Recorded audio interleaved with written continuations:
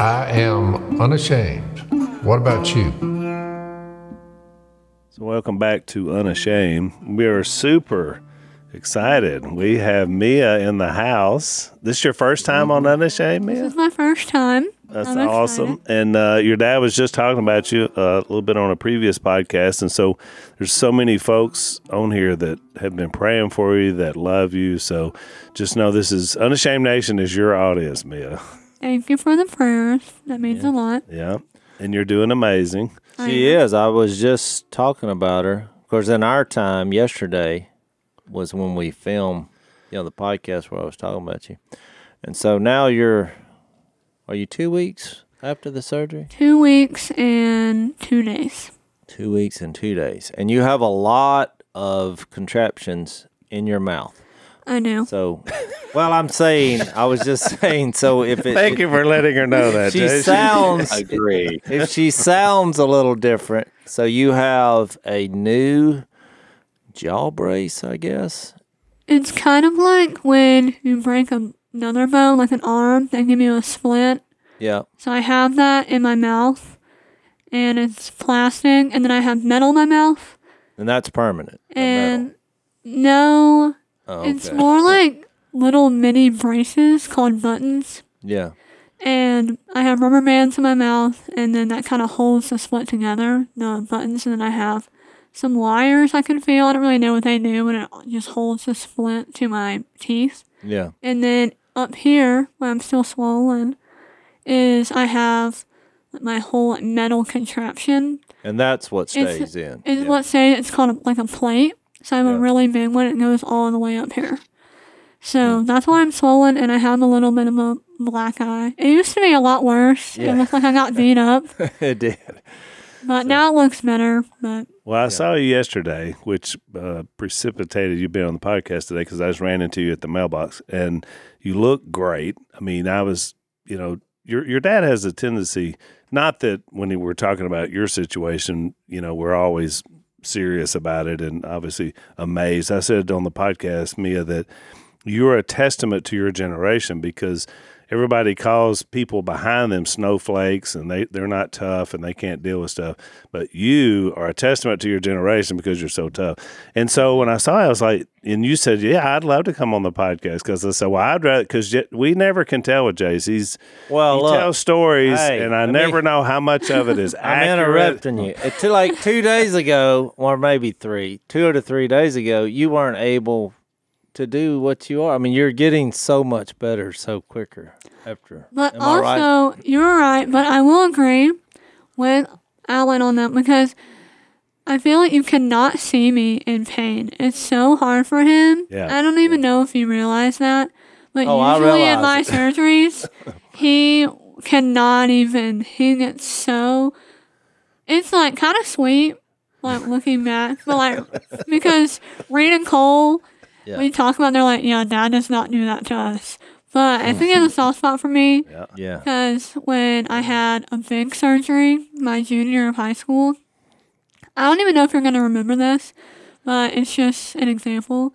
You took me to go get a snow cone. That's like pretty much one of the only things that I could eat for a while. And you looked at me and you said, you know what? You just look so much better than you did before. And you're like, well, I mean, not that you looked bad before, but I mean, I'm just saying, like, I don't know. You got so nervous because you didn't want to hurt my feelings because this is the first time we had hung out after my surgery. Yeah. And I was like, no, it's okay. I get what you're saying. But Yeah. Well, he is obviously, he talks about you quite a bit on here, and not just about all the stuff you've been through, but just, you growing as a young woman, and, you're growing up, and look, having daughters myself, Dad has a daughter now. There's a difference in I think the way you just told your girl. What about you, Zach? You got a house full of hairy-legged boys, but you also have that daughter. We got 2 daughters now, so That's right. I yeah. forgot about Ruth. Oh yeah, the boys are really annoying, if I'm being honest with you. they're too much like me. Yeah, your daughters they're special. There's no question about it. So No you question. and Layla, Zach's oldest daughter, were roommates for a while in college. So tell us about your college experience, because we haven't had you on before. I know that's kind of currently where you are, and so tell us a little bit about that. How it has been different not being here in West Monroe and all that. I'm a sophomore at Lipscomb University in Nashville, and it honestly feels like summer camp. The school is so small, and you know everyone, and it really does. It's so fun. Like, yes, we have work, and my major is psychology, and so it's kind of like science, and I have a lot of homework, but I love it so much.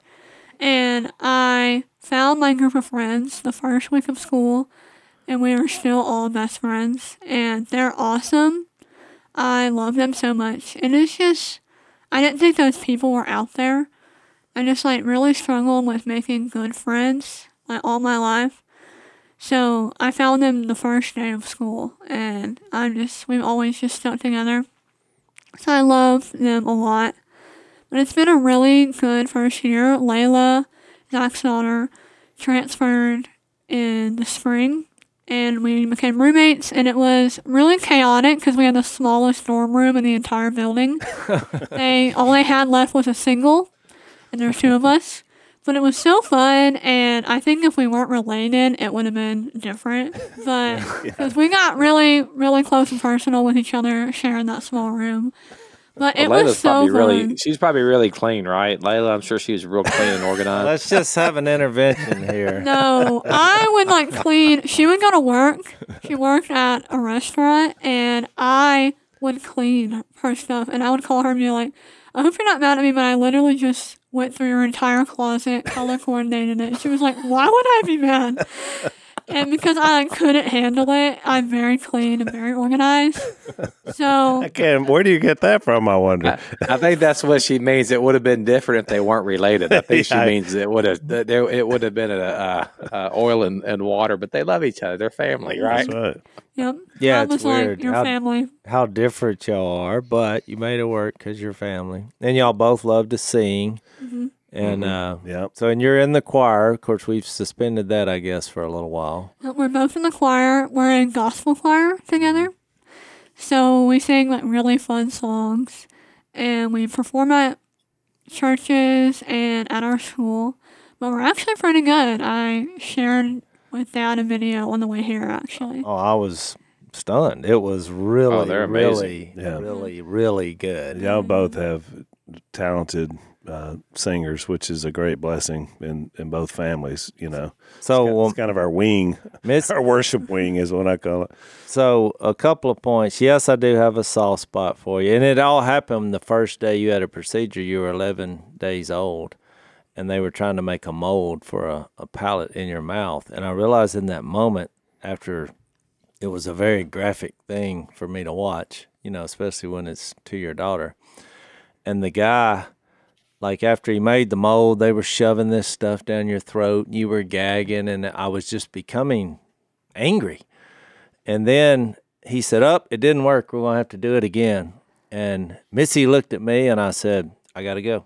And she said, why? I said, because I'm fixing to hit this guy right between the eyes. And so I realized then, yeah, I possibly have a problem watching you suffer. So we've kind of worked it out. And your mom is such a bulldog.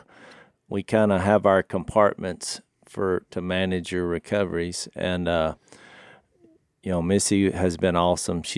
I don't know how long y'all slept on the couch together, but about a week, I guess. We slept, the first night I slept alone was when you got back from North Carolina, which was 3 days ago.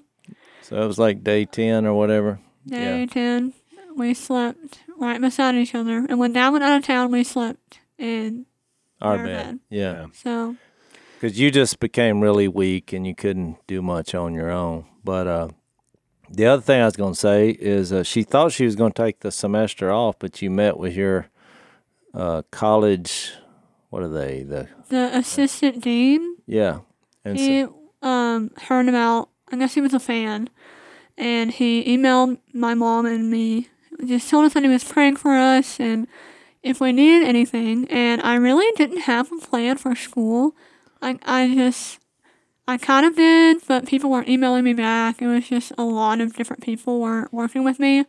And I think some people thought it was handled, and it wasn't. And then I had surgery, so I couldn't respond to my emails. But I was thinking I wasn't going to be in school until October because the normal classes just won't let you not do school for 3 weeks in college. And one of my Bible teacher who I had for chapel last semester, he was like, no, I'll work with you. We can catch up and you can work at your own pace and do all this. Like, he was awesome.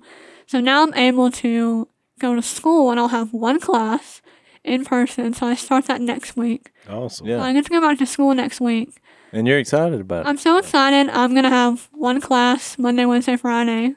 But it's going to be the highlight of my day. I'm so excited. I miss school so much. So When you're also going to be on your dad's college pace, because his attempt at college many years ago, he took health and golf.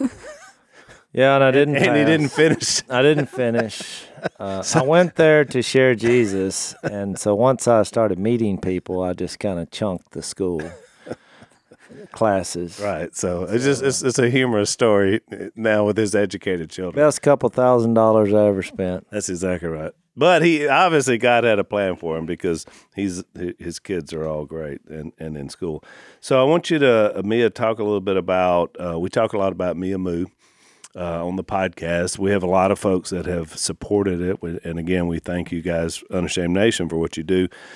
Just tell a little bit about, why you set it up, what you guys are trying to accomplish through Mia Moo. So the Mia Moo Fund was started when I was around 10. And obviously I couldn't run my own charity at that age. So my mom and my great aunt, Aunt Bonnie, pretty much ran the whole charity, did all of the work. And when I got into high school, we all talked and we wanted to be something more than just money. We wanted to get to know the family. I think that was Dad's idea of wanting to be more than a charity and just wanting to know the people that were helping and what this money is going, who it's going to. And kind of developing a community, Yeah. I guess. Rather than just a name or another family we can put on a list, it was who they are as a family, what they're going through, and how we can relate to them and how can we help them, just with our stories. So I didn't know anyone that had a cleft lip palate. And I think if I did when I was younger, if I had those friendships, that would have just helped so much. Because I thought I was alone. And I feel like Satan, works so well in that. Just that, vulnerability. So I think it's just working well, spiritually, mentally, and physically. So we decided to start a fun day. It's basically summer camp. Yeah, it turned into a weekend, I guess. It's a weekend, but basically all the families that we've helped, we reach out to them, and we have around 30 families every year. It seems to be the magic number. The past couple of years it's been exactly 30. And they come down to West Monroe. We do it at Camp Shioka. We started that last year, 2 years ago. And basically we just get to meet all the families. And a lot of them are returners. And we have 10 new families this year. Yeah. And it's in October every year. And what's the theme this year? It is Shine Like Stars. So it's Philippians 2:14. And it starts out, it just says, do everything without grumbling or arguing, so that you may become blameless and pure, children of God without fault in a warped and crooked generation. Then you will shine among them like stars in the sky. So I just really like that verse. I had a camper this past summer that just had a really hard life, but she would just start dancing randomly. She was in middle school. She would just start dancing and just start singing out loud. And I just thought she is such a star in the dark. And so I related that with the other cleft kids. They just shine. I just love them so much. And so we're having a talent show this year. That's going to be new. And so they can have their moment to shine. Mm-hmm. So it's just an opportunity for kids to know they're not alone.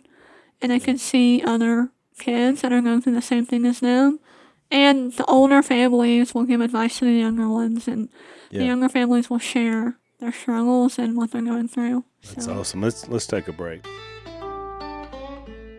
So one of our favorite organizations is Focus on the Family. We talk about them quite a bit. They've had a huge impact on my life and Lisa's life, and we're good friends with Jim Daly, Dad. He's been down a few times, and so recently we were on his podcast, which is called Refocus with Jim Daly, and we love it. He's the president of Focus on the Family, and they've been helping people for over 40 years. Jim is unique and special because, like us, he's not afraid to talk about his life and his story, and he has an amazing testimony.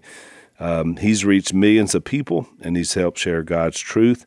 His podcast is called Refocus, as I said, and they talk to experts about sharing their faith. They talk about cancel culture, woke politics, all the things that are out there in our culture today, but mainly how to share Christ and to strengthen families. So check out Refocus with Jim Daly. You can find it on Spotify, Apple, or anywhere else that you listen to podcasts. Check him out.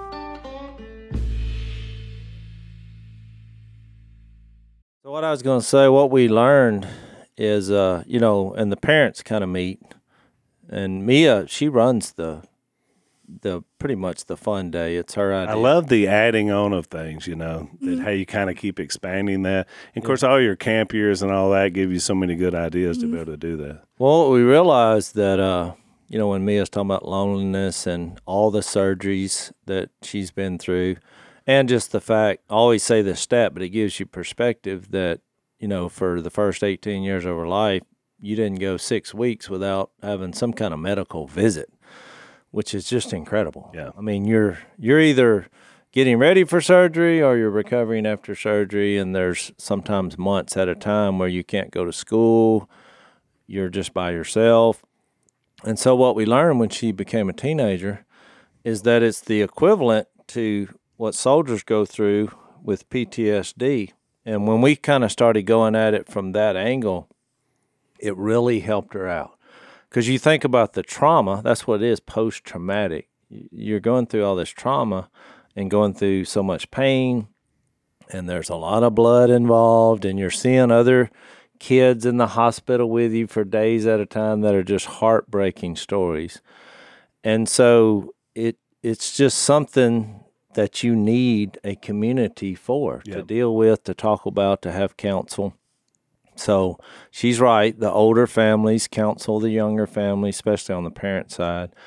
And then, of course, we, as people of faith, we have the greatest counselor in the cosmos with the Holy Spirit. So we tend to try to, focus people on Jesus and the fruits of the Spirit as healing and hope as we go together, So that's really what we do. We do help financially, but that's just kind of the seed that brings us in there. Yeah.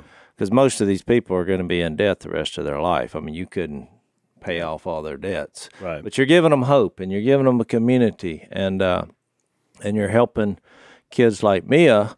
That's why she was looking for this friend group, and I believe the Lord led her to Lipscomb. And these are really high character, young college age people that have really helped you. So, but you think about it, Jase, it's really no different than any season that someone goes through something. It could be a sinful situation. It could be some physical deal like you've dealt with your whole life, Mia.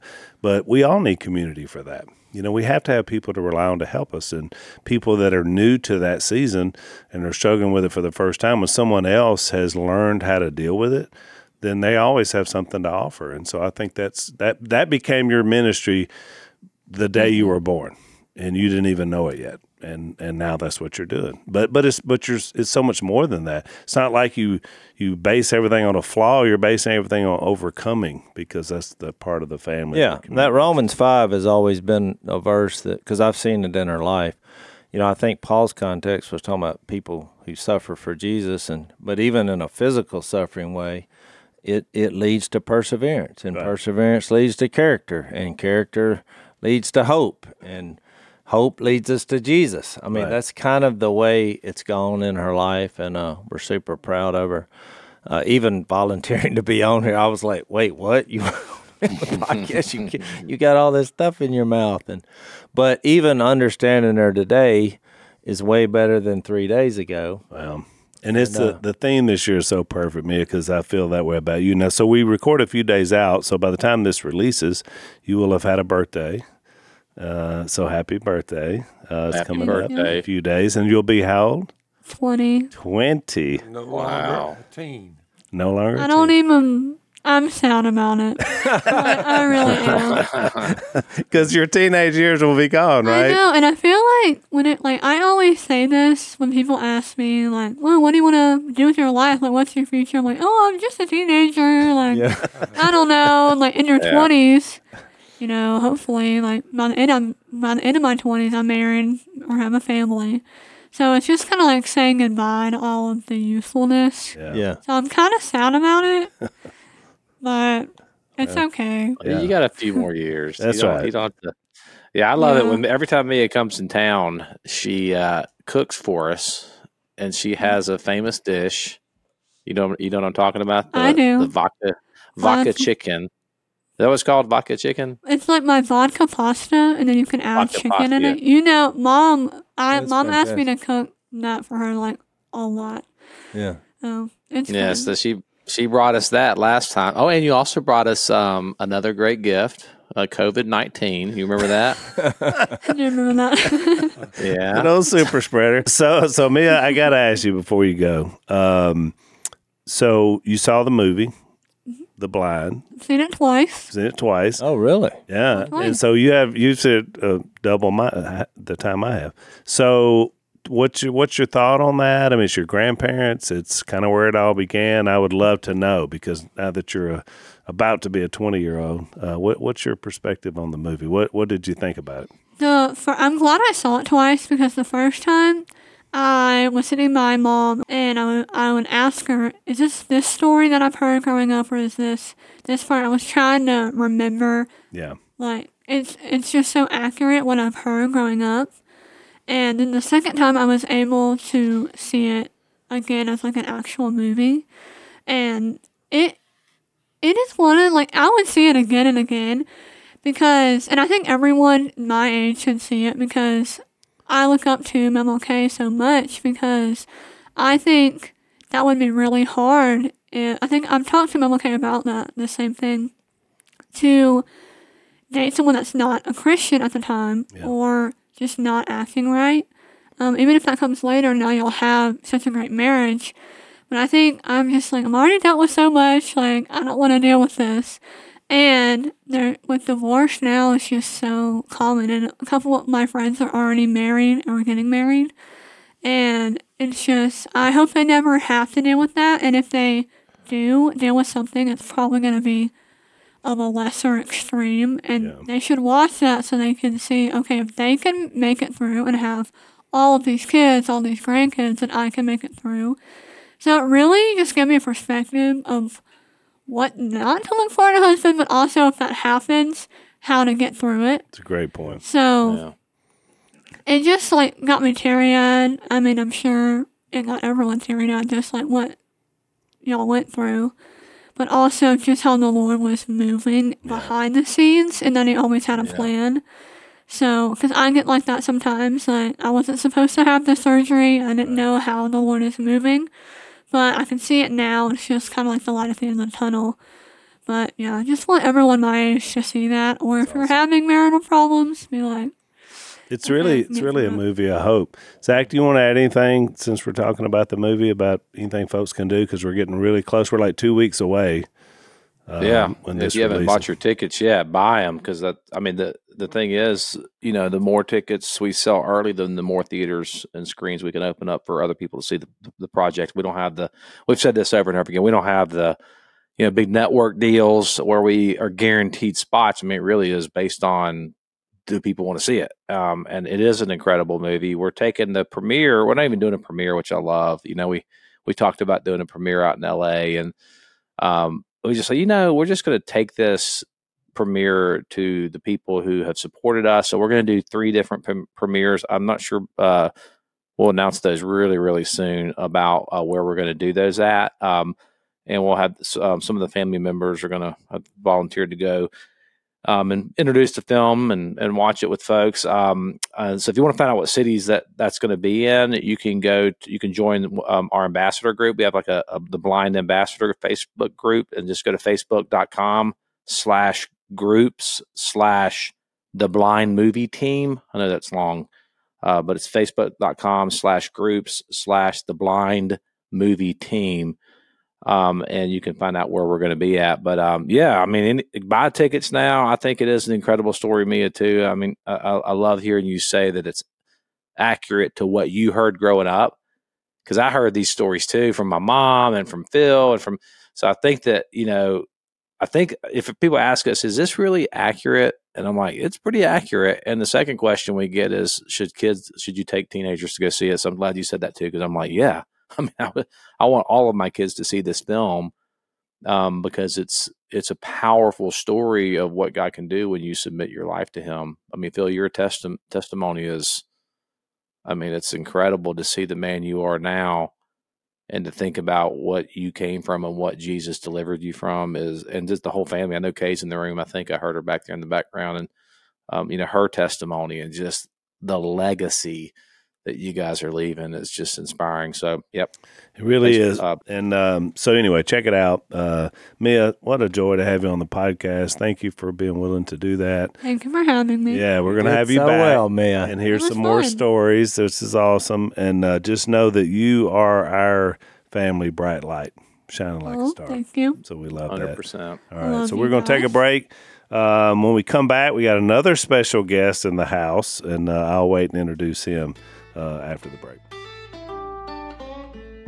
So when a medical need comes up, the last thing that you want to worry about is how you're going to pay for it, and yet many Americans do. And so one of our new sponsors, Samaritan Ministries, this is where they come in. It's a community of Christians that pay each other's medical bills. It's not insurance, it's assurance, which I like. I love their name as well. Here's how it works. You can join anytime. Your medical bills are sent to Samaritan Ministries. They're going to notify fellow members to not only send money directly to you for your shareable bills, but also to pray for you, which I love. Your medical bills get paid. You'll find comfort in prayers and encouragement from fellow members.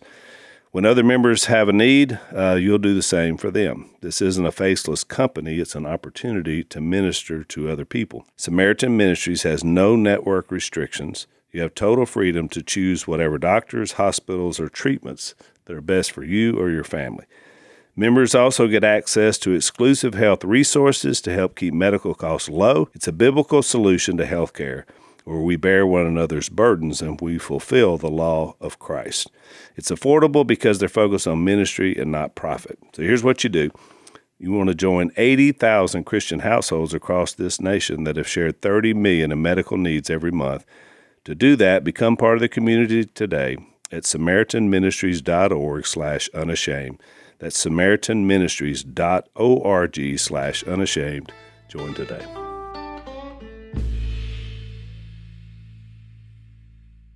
All right, so welcome back to Unashamed. We got another guest in the house, and I love it, Blake. This is Blake Gaston's here with us. So we've talked about you a lot on this podcast over the course of 750 episodes, and mainly because you were Jase's first convert. Well, I mean, the Lord. Well, no, yeah, right. I don't know. We're not giving you the credit, Jase, but Jase, you were the first person he led to Christ. Right. I think you were the first person that responded. Well, you might have been the first person I ever shared with. First person you studied with. Yeah. Because we were about 17, and you invited me to Wednesday night. And I actually lied. Well, remember I said you took me up the stairway there. But I said you want to started. I said, do you want to play? I think I told you we were going to play basketball. That's how I remember the story. Either that or, hey, there's a lot of cute girls at our church. Something got me there. I remember saying something about for sure. basketball, and there was some girls going to be there. And when we got there, we headed up the stairway where the children's church is now. Like, where are we going? You asked me, so where's the gym? I was like, we don't have a gym.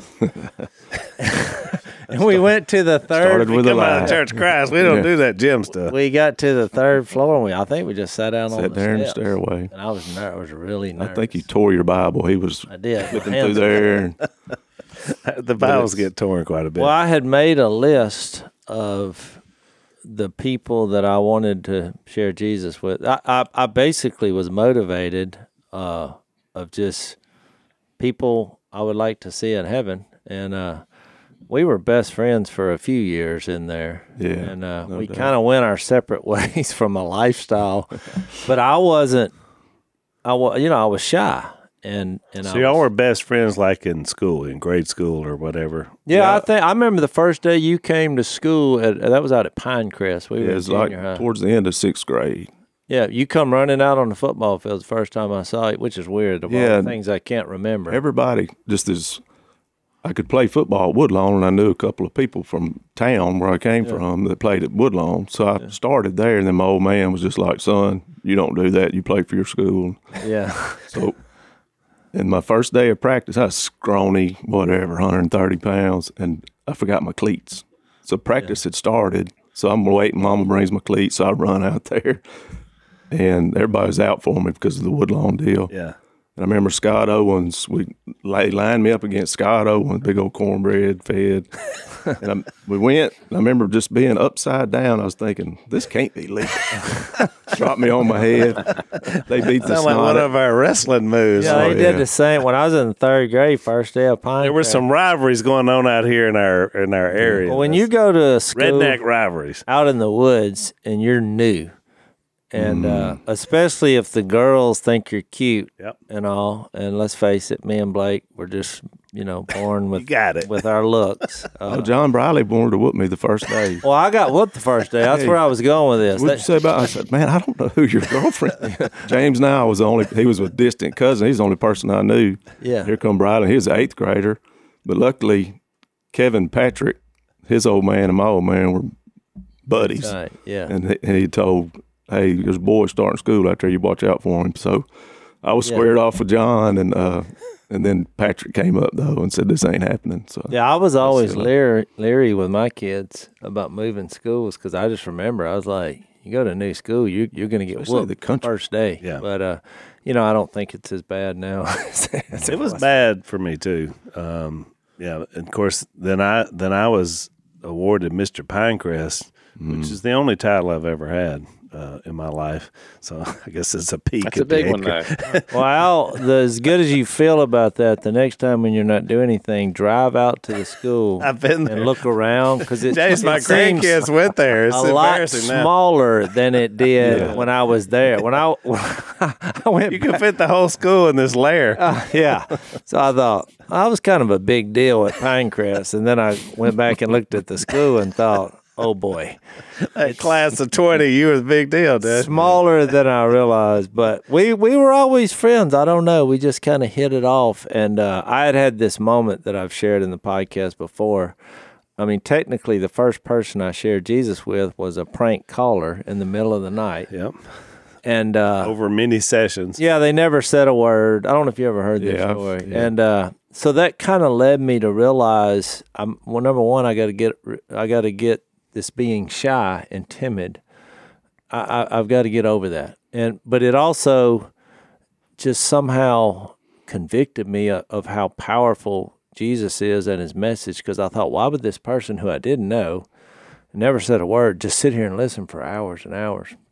And that's when I made a list, and Blake was number one on the list, because I just thought, I mean, he's got to make it to heaven. I couldn't imagine heaven without you being there. So, here we are years later. I look back at that moment. I mean, that's what led me to even lie and be deceitful, because I didn't think you would listen, because I knew your life, and I was At like, the time, yeah. and really you didn't respond that favorably. No, I remember telling you, man, I believe everything you just said, and I know I need to do it. Yeah. But I had just gotten into the drinking and all that comes with that. Yeah. I said, man, I need to do it, but I don't think I can stick to it right now. If I'm I'm not going to halfway do it. And you said drive slow. Yeah. And No pressure. so then I had, because the women in my family, my mother and grandmother and great grandmother, very devout, God fearing, faithful women. Yes. The men, not so much. Mm-hmm. So I grew up in Cypress Baptist Church. Went to First Baptist before that, and baptized at 8 years old for, I don't know what my big sin problem was at 8. Yeah. I needed to be baptized for, but I know But that. Blake, it's let's take a break. So Sunday I preached and I talked about generational curses, and you just mentioned it. I mean, that's exactly what happened When you said it, yeah. And then someone has to break that curse and say, you know what, I'm going to be different. Yeah. And I'm not going to follow a pattern, and I had to do the same thing for me because I was following the same path of Dad, even though we had changed. Dad had broke the curse, but I was going to follow right back into it. So until you break it. Well, then we'll follow up. So I shared with you, and then we kind of went our own separate ways after that. I went my own way for sure. Well, yeah, you left. Yeah. And I went and experimented, yeah, and I don't know if you remember it, but you came down one night, but you had been drinking. You came to Phil's house. We were supposed to go frog hunting, but you couldn't go till 9. And I got in with Danny Ellis and Marty Sweet. And Yeah. we ended up at the Luna Fire Tower. Yeah. And I was, You came down, and I was like, "You been drinking?" what's wrong with you? Yeah, you were like, yeah, and I remember that didn't go well. I think you wound up leaving. Oh, yeah, I had to and I go. was like, hey, come back here when you're sober. And then I don't know how long. Well, your wedding is what? Well, right, but you called me, I think it's somewhere in there, and you asked me to go fishing. I remember that somewhere in there. Yeah, definitely. But I'm thinking, because the wedding is what got me back with you. Exactly. And then, Because you were the best man. no, Or one I of the wasn't men. quite. I don't know what I was. I had a tux on. I think you were I think best you were the best man in my Yeah, wedding. we were in it, but haven't I think forgot you were the that- best man. That much. Yeah, you are. Okay, Yeah. these 30-year-old stories. Yeah. Well, I've been married 33 years, so. It was a really meaningful moment there, Yeah. guys. Well, So I was your I best mean, man? Okay. We're men here. No, you were the best man. I mean, but I had like 6, what do they call them? Groomsmen.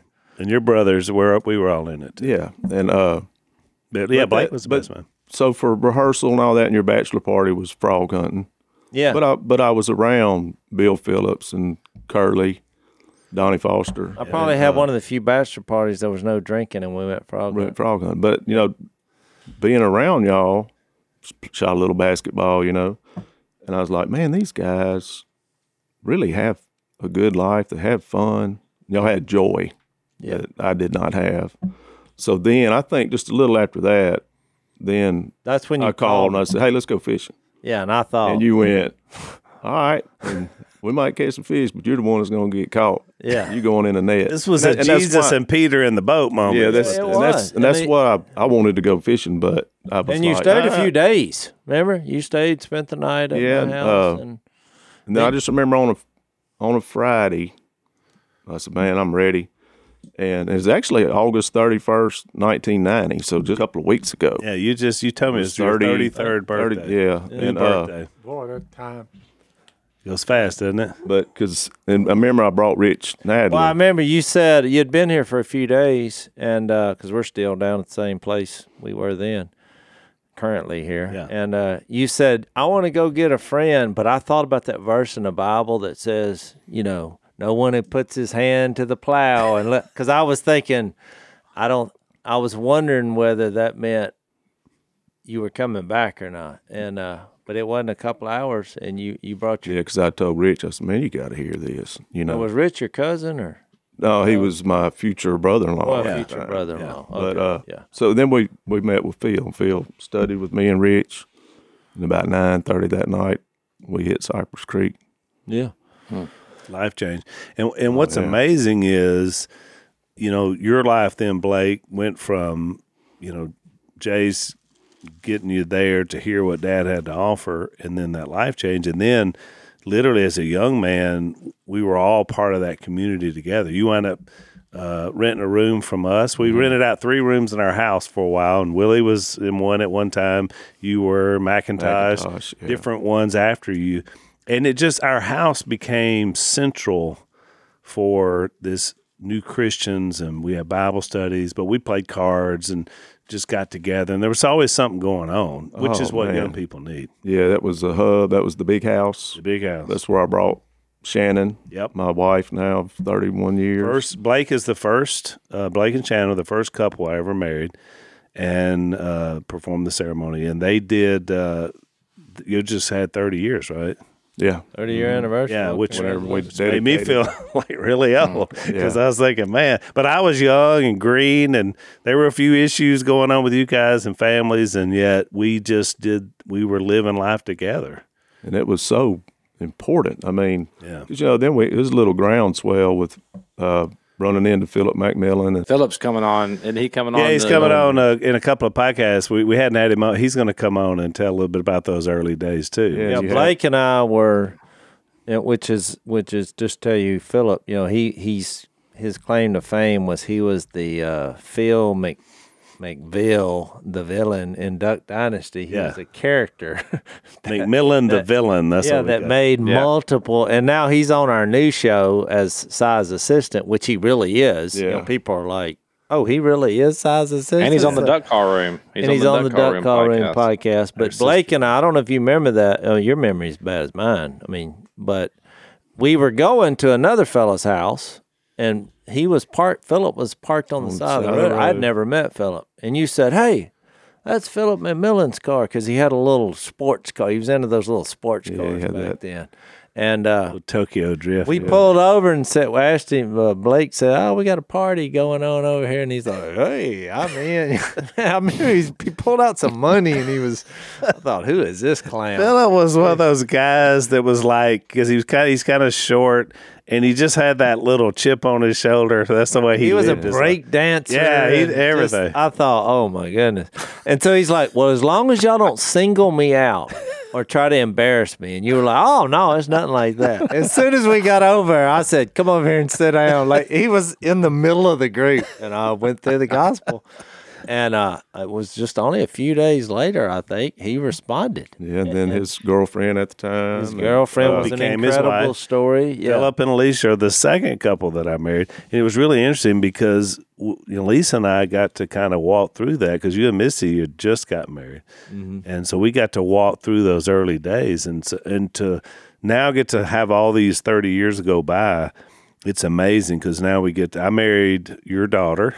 Mm-hmm. Performed her ceremony, which so you guys are my first, and then she was the first next generation, right? Yeah, marriage, and it just shows you about this idea about forever family, and not everybody stays in their own community, but when you do, we're doing that together, which is very powerful, and Dad, it made me think about the movie. Let's take our last break.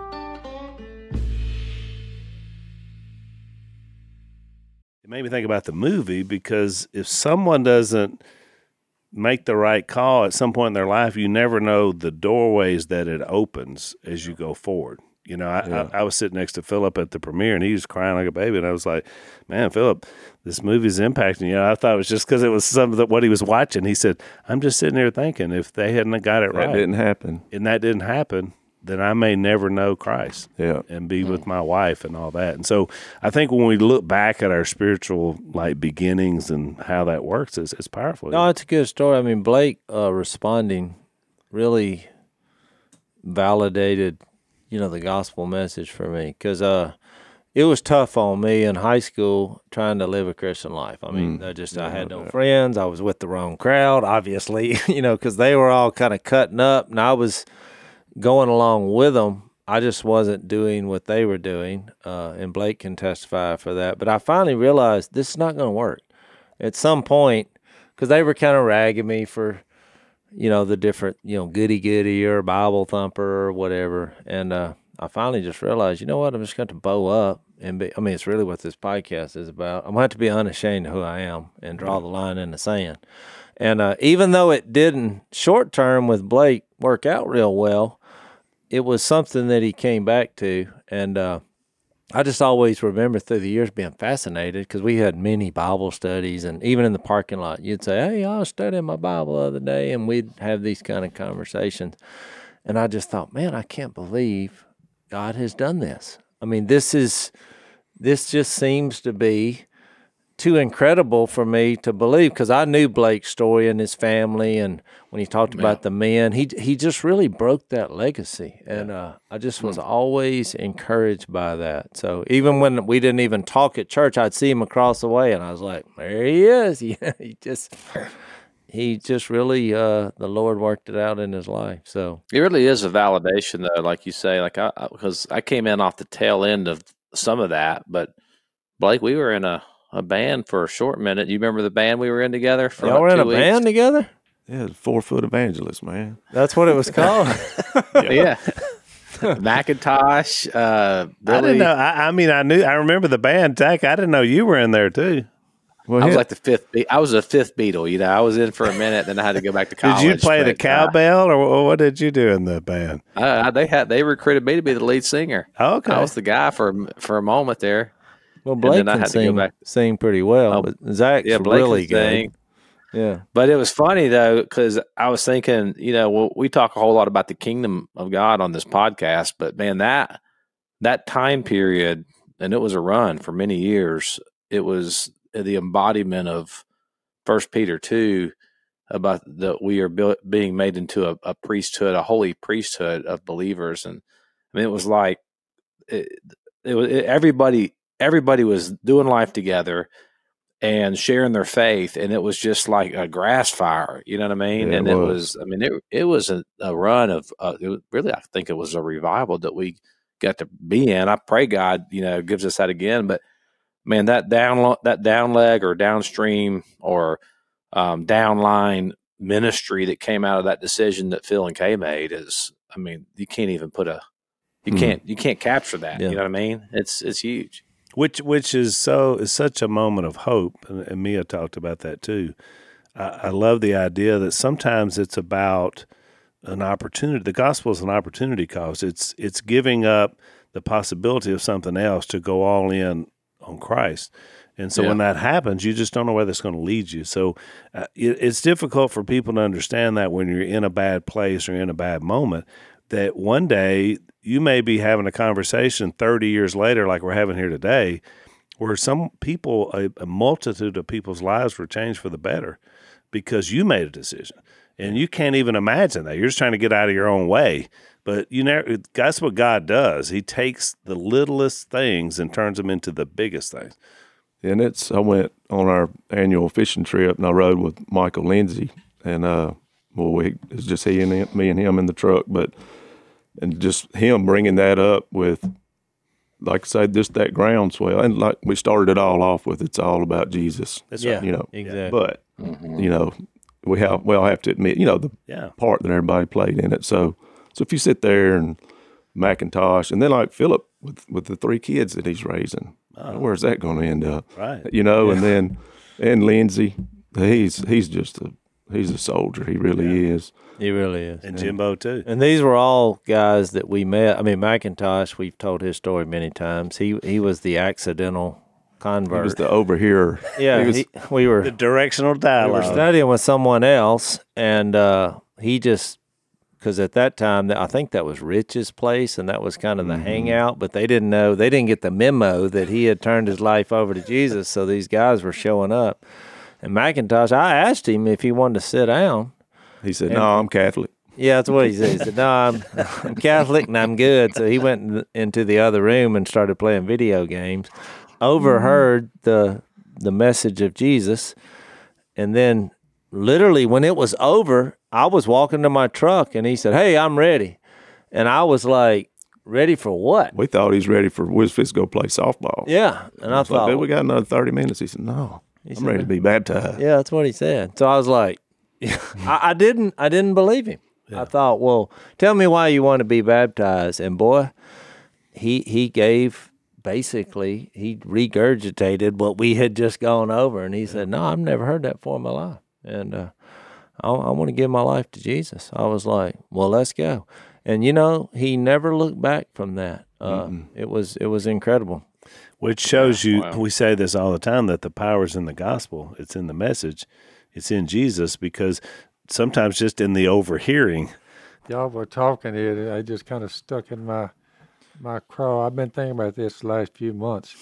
When this priest, Jesus, had offered for all time his death on the cross, one sacrifice for sins, he sat down at the right hand of God. Didn't stay but 40 days after he was resurrected, and then just gone.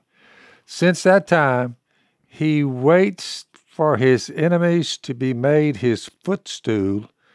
He wins, and so does his people. Because by one sacrifice, Jesus is talking about, the Hebrew writers telling about the death of Jesus. He has made, and most people just miss this, and they're not, they're walking around scared all the time. Why, by one sacrifice, he has made perfect forever those who are being made holy.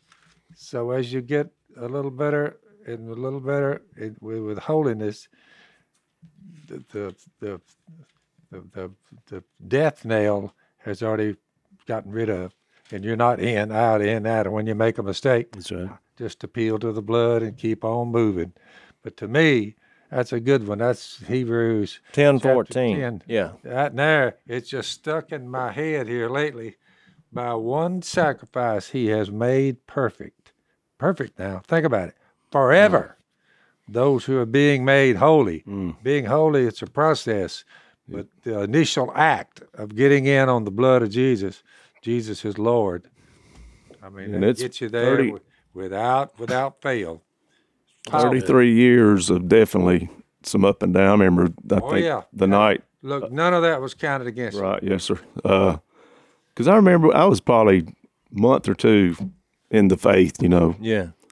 and something at Whites Ferry Road. I don't know if I could remember, I wouldn't even bring the name up. But a leader in the church, there was a little scandal, and my secretary might have been involved. But I remember you calling me and, hey man, I don't know if you heard about so and so, and yeah, I heard. Like, man, you all right? I said, I remember, because I said, dude, I don't care if Bill Smith and Jim Moran ran off with prostitutes. I said, I'll see you Sunday. You know what I mean? It's just like, that has nothing to do with me. Yeah. And I could understand your concern with like, Yeah, you were young in the faith, and because the biggest, really back then with young That's people. a pretty good way of looking at it. But well, I remember with young people, it's always them, and I think you had said this in the your pre-conversion. There's a bunch of hypocrites up there, and they want their money. They want everybody's money. So it's like after he's converted 2 months, it's like Something bad happened. yeah, we got a bunch of hypocrites up here, and which at that time I was probably not given the process. and I had enough. I had an old mechanic. He told me, he said, it's a pretty good line. He said, to hide behind a hypocrite, you have to be smaller than a hypocrite. Yeah. Because people run to that. That's a good line. And I was like, if you got 700 or 800 people meeting, there's some hypocrites up there, no doubt. Well, and What's that got to do with you? And if Jesus dealt with it, so will we. So we're out of time. Blake, I want you to stay over a minute, if you will, in our overtime segment, because you've got an interesting life going on now. You and Shannon have done some interesting things I want to talk about in the overtime. Yeah, I was going to say that before we go to overtime, that Blake really has a heart for, kids and tough situations and families that are busted up, and we kind of share that also. And him and his wife have done a lot of good things. Yeah, so I want to talk about that in the overtime. So if you want to follow us over blazetv.com/unashamed to hear a little more from Blake about what's going on in his life. Thanks for listening to the Unashamed podcast. Help us out by rating us on iTunes. And don't miss an episode by subscribing on YouTube, and be sure to click that little bell to get notified about new episodes. And for even more content that you won't get anywhere else, subscribe to Blaze TV at blazetv.com/unashamed.